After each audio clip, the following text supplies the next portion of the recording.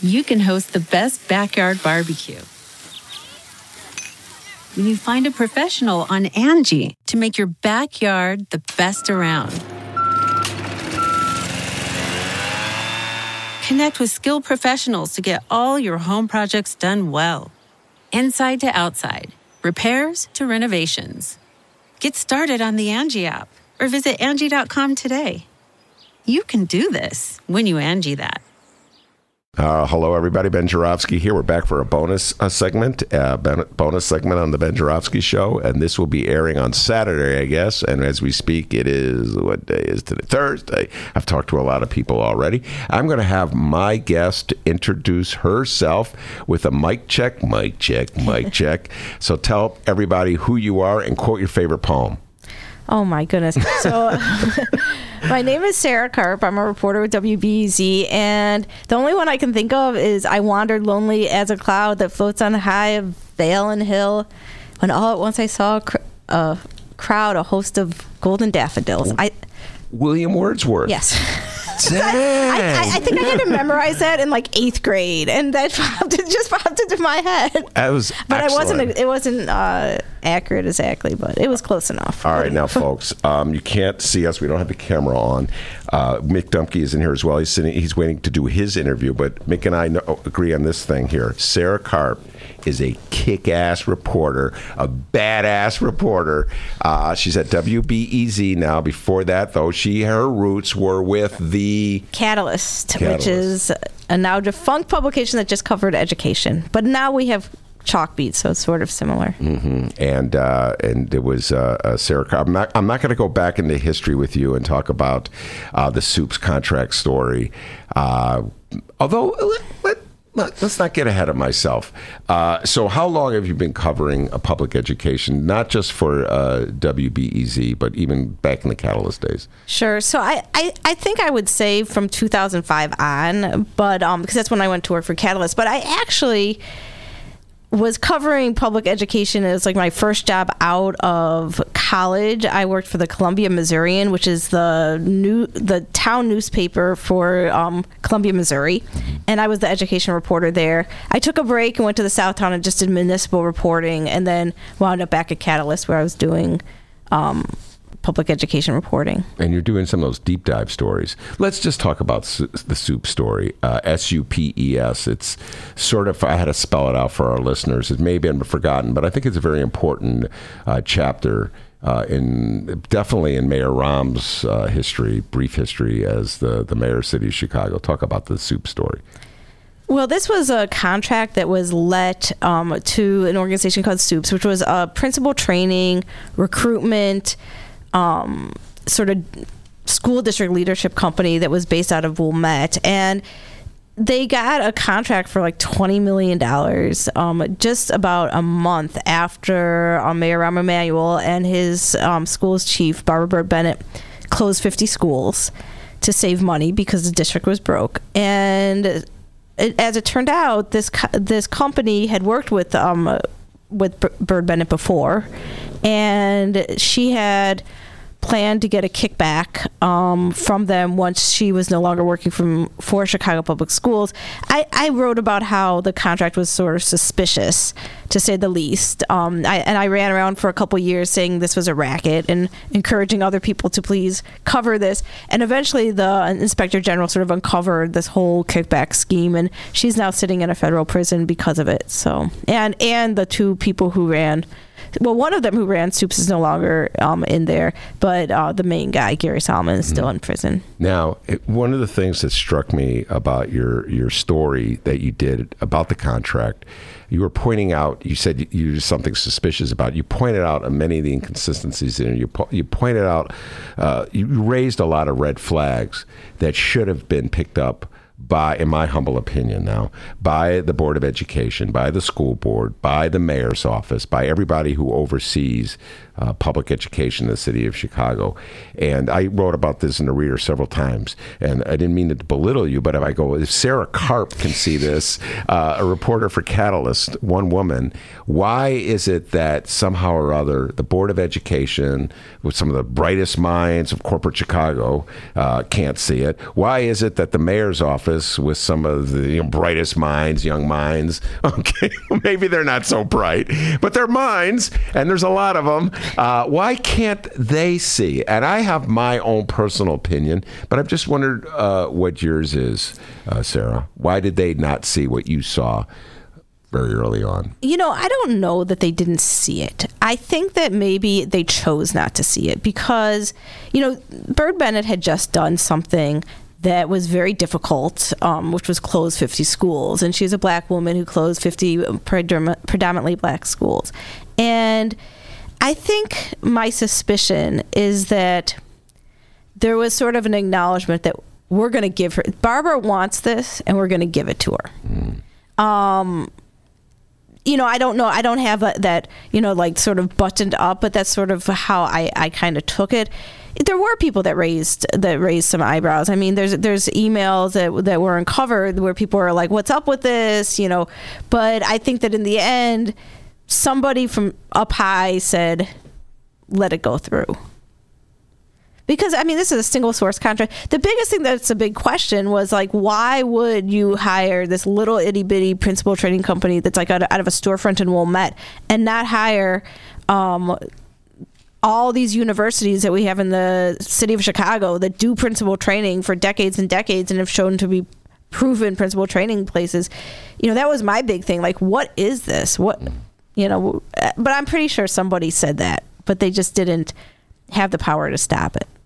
Yeah, that has always been my feeling. I've always felt that $20 million contract to Soups was sort of the price that Mayor Rahm was willing to pay to have Barbara Bird Bennett stand up in front of the cameras and take the responsibility, be the public face for closing 50 schools. I don't even think Mayor Rahm wasn't even in the city of Chicago when the announcement was made to close those. I believe he was skiing something in like Utah. that, right? It was right. Utah. For some reason, Utah sticks in my mind. Mick is nodding his head. He's a better memory than I do. Yeah, he was skiing in Utah, and so it was as though the $20 million was all right.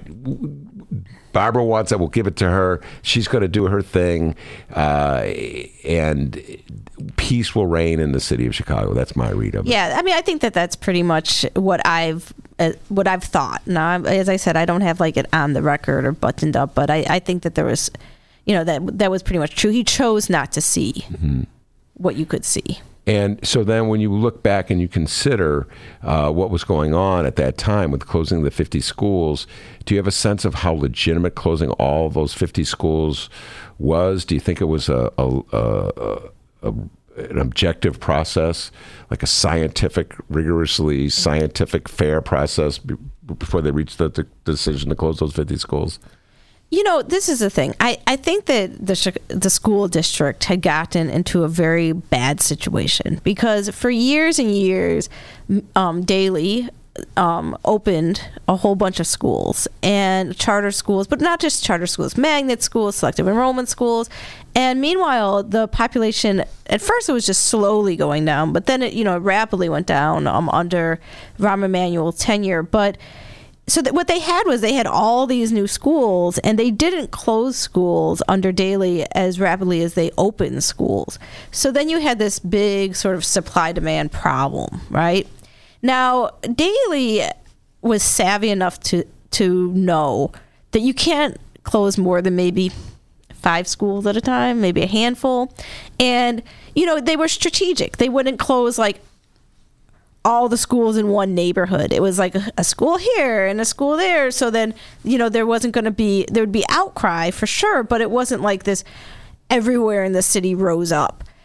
Emanuel, somebody gave him some advice. I don't know who, told him just go head first and do it. And he was like, I'm going to just rip the Band-Aid off and close all these schools. And, the biggest problem with that is that logistically, how can, he kept saying, I'm going to make sure these kids get into better schools. But logistically, it turned out to be impossible. The University of Chicago Consortium on School Research showed that those kids, did not have better outcomes. And not only that, but we spent like $50 million on schools that these kids are going to, and they still didn't get a better education. And in fact, a lot of those schools now are, once again, underutilized, underperforming. And now I think this is Lori Lightfoot's problem. What do you do with those schools? Mm-hmm.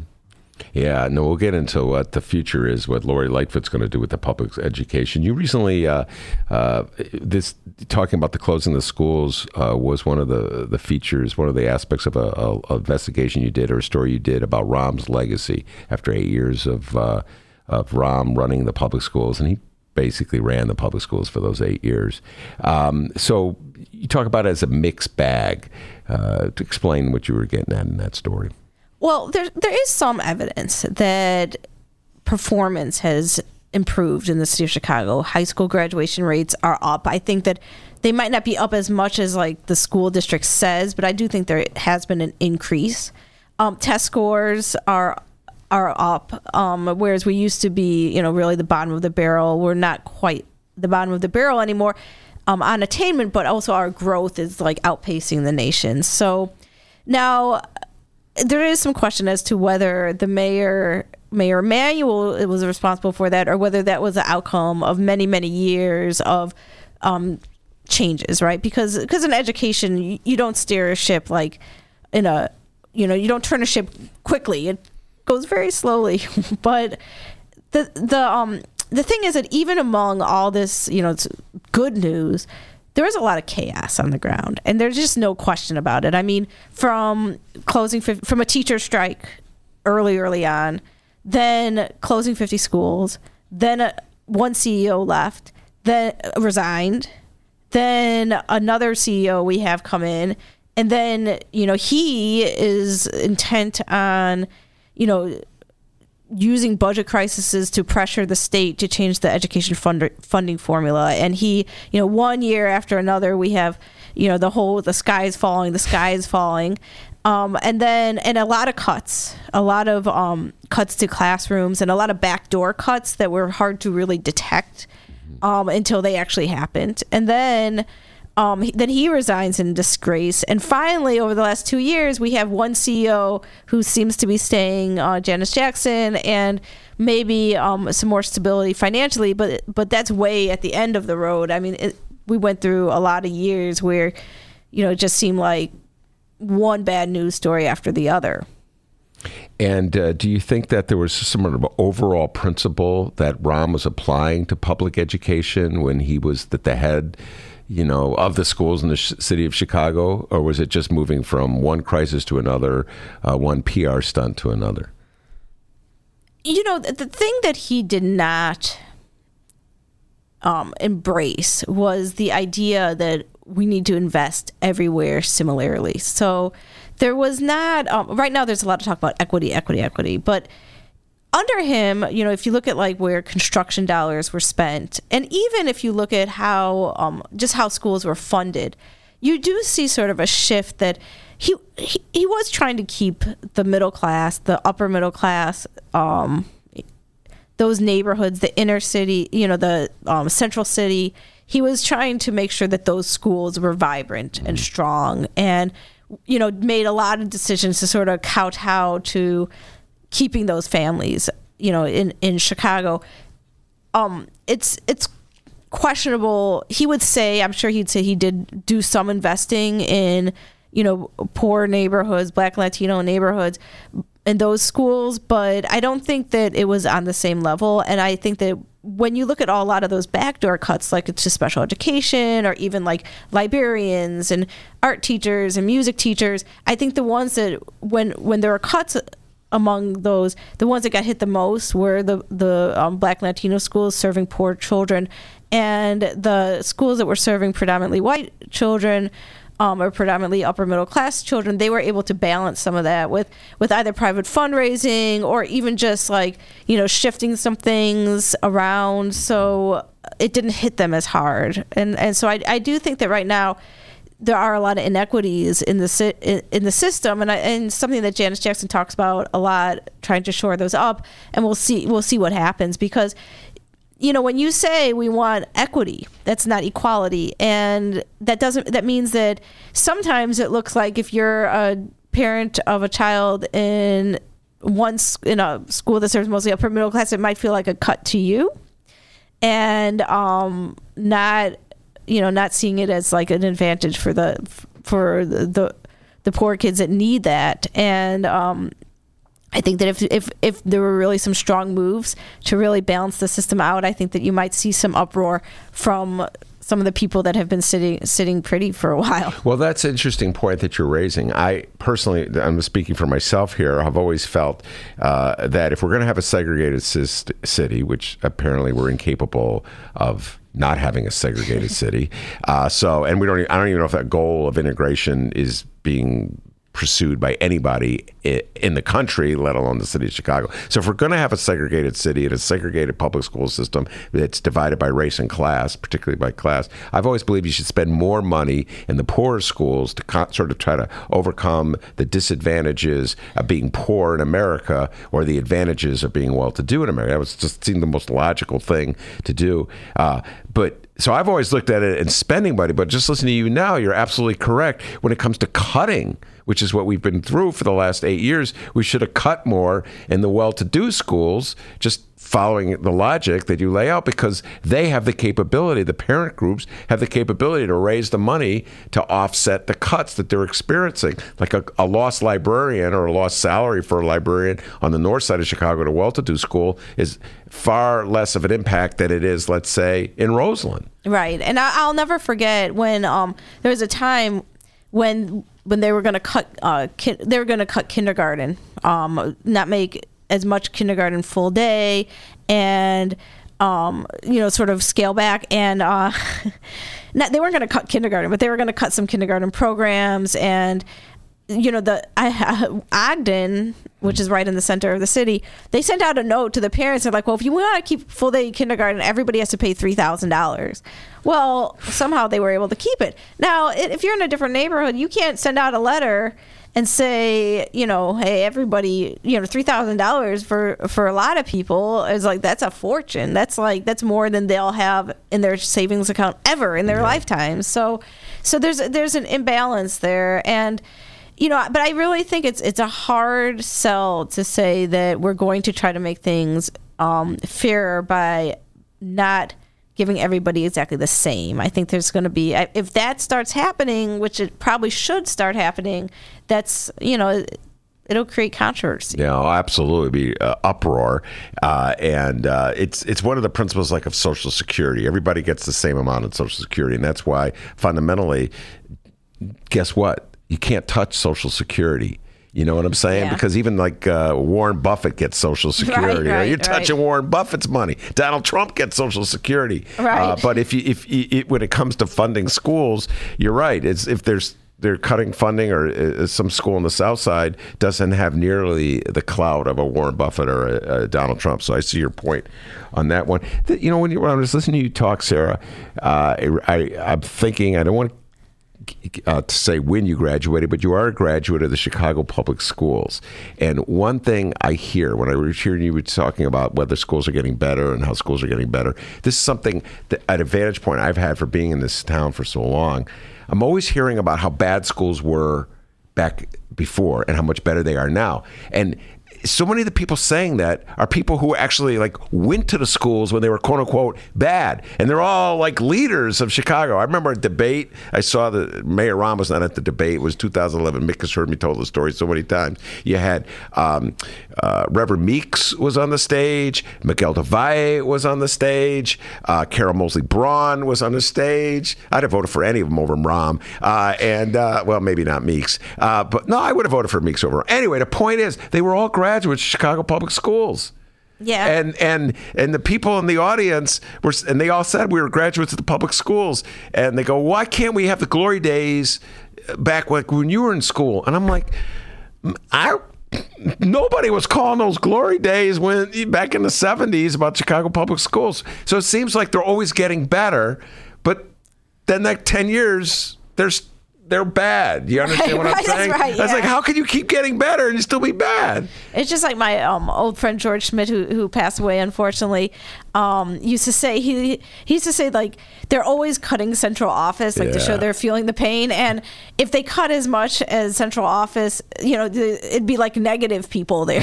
You know, there'd be, so it doesn't make sense. But I mean, you know, the thing is that measuring a school system is relative, right? I mean, it's all about where your vantage point is. And in a school system with 600 schools, the experience is different. I mean, if you're going to Whitney Young today, or if you were going to Whitney Young in 1985, you still had probably a pretty good experience. Mm-hmm. You know, there's different schools that were not having that experience.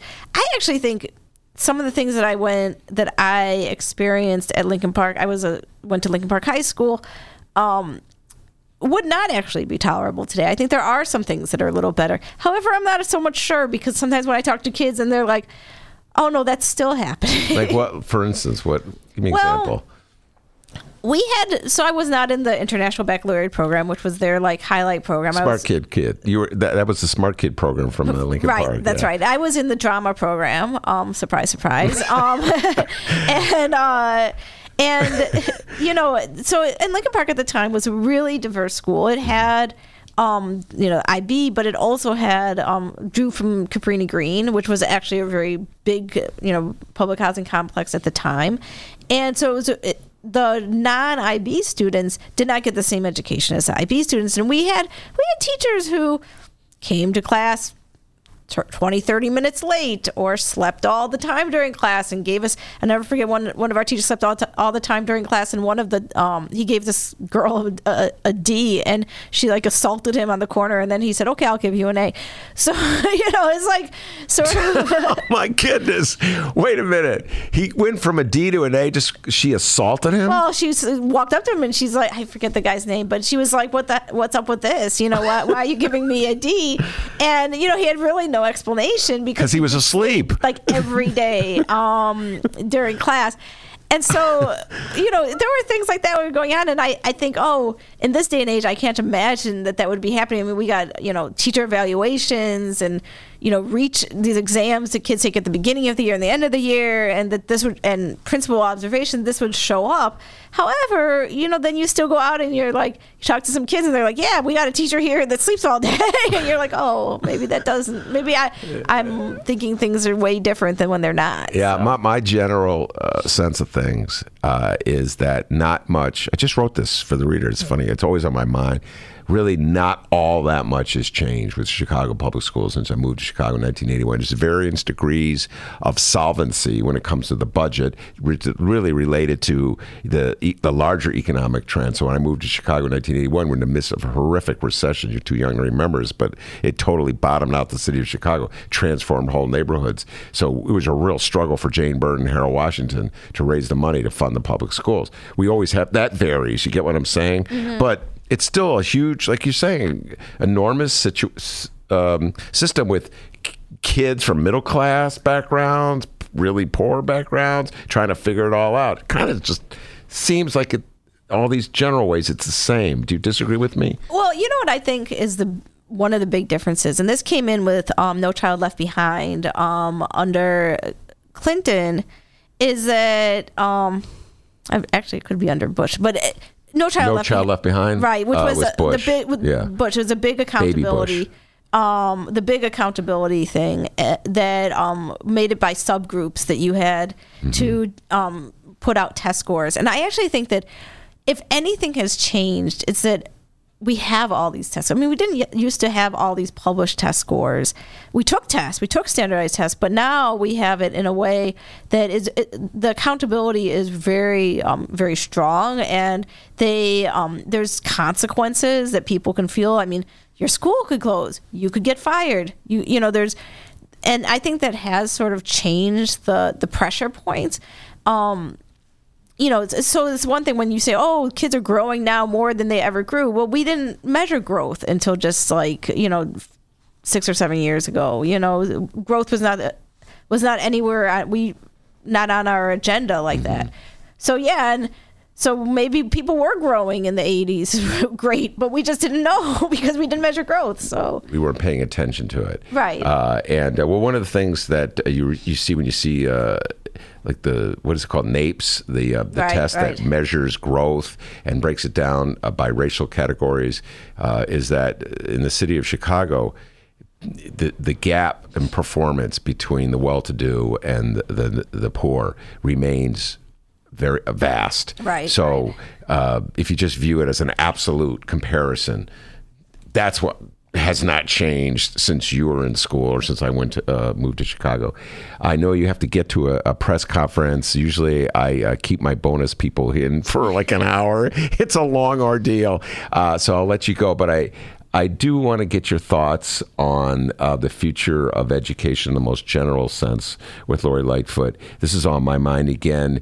She made a whole new slate of appointments to the school board, which I was very impressed with the caliber of them in terms of their commitment to Chicago public schools. It wasn't the typical brand of rich guys that Mayor Rahm loves so much. But what do you think that's going to do to the movement for an elected school board?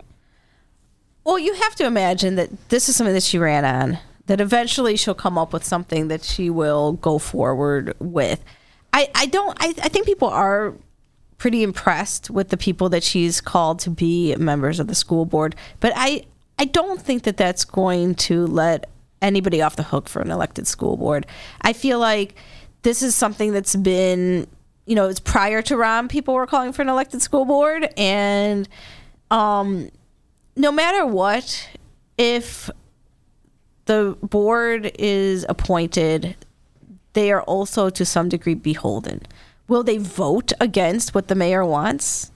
Will they? I mean, I don't know, but I sort of doubt it. I do. I mean, they might listen more. They might respond more. They might not be as patronizing as perhaps Frank Clark, the former board president, was. They, they might be a little more, empathetic with people. But when it comes down to it, if they vote an agenda, every vote's a yes, and the debate doesn't seem real, then people are going to still be frustrated. Are you still excited to be a school reporter? You've been doing this for how many years now? Well, I mean, 2005. So my baby was born. That's when I went to Catalyst, and he's 14. So a while. Yes, because it's ever fascinating. It's ever fascinating. I mean, it's politics. It's business reporting. It's, I get to talk to some, I always think that the best part of my job is when I'm talking to kids or, teenagers or parents, and just reminded that, like, this is, education is what they see as like their way to change their lives. And I feel like everybody desperately really wants for their child to get a good education. And so, yeah, I mean, those things still impress me. I mean, I still haven't gone to a graduation that I haven't cried at. Yeah. I'm still sort of an old softie when it comes to. Wait, Sarah, what songs? It's been a while since I've been at graduation. My youngest graduated 2010. So what songs do they play now? They used to play that Boys to Men song at graduation. Oh. Do they still play that song? You know the one I'm talking about? Mick will sing it for you if you want. Okay, good. I'll tell you what, my son's graduating from 8th grade, and he's going to play Somewhere Over the Rainbow on the double bass. Oh, you'll be weeping. The double bass? I know. What is it? The double bass? It's just a huge violin. Like the Chicago Symphony Orchestra double bass.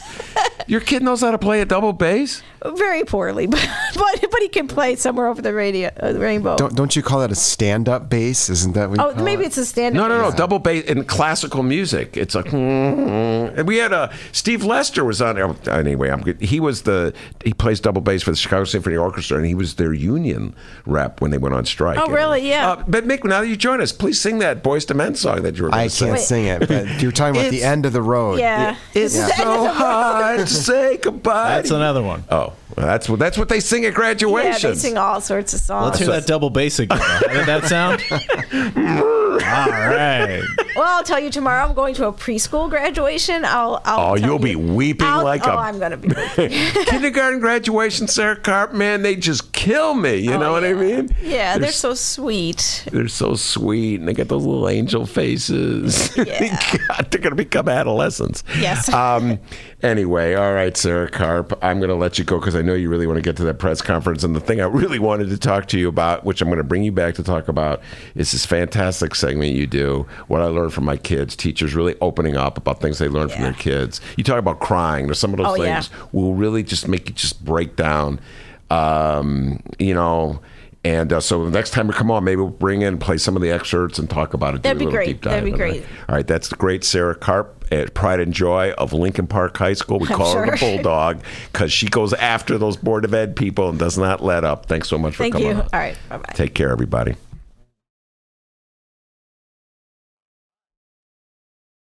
Look around. You can find cars like these on AutoTrader, like that car riding your tail. Or if you're tailgating right now, all those cars doubling as kitchens and living rooms are on AutoTrader too. Are you working out and listening to this ad at the same time? Well, multitasking pro, cars like the ones in the gym parking lot are for sale on AutoTrader. New cars, used cars, electric cars, maybe even flying cars. Okay, no flying cars, but as soon as they get invented, they'll be on AutoTrader. Just you wait. AutoTrader.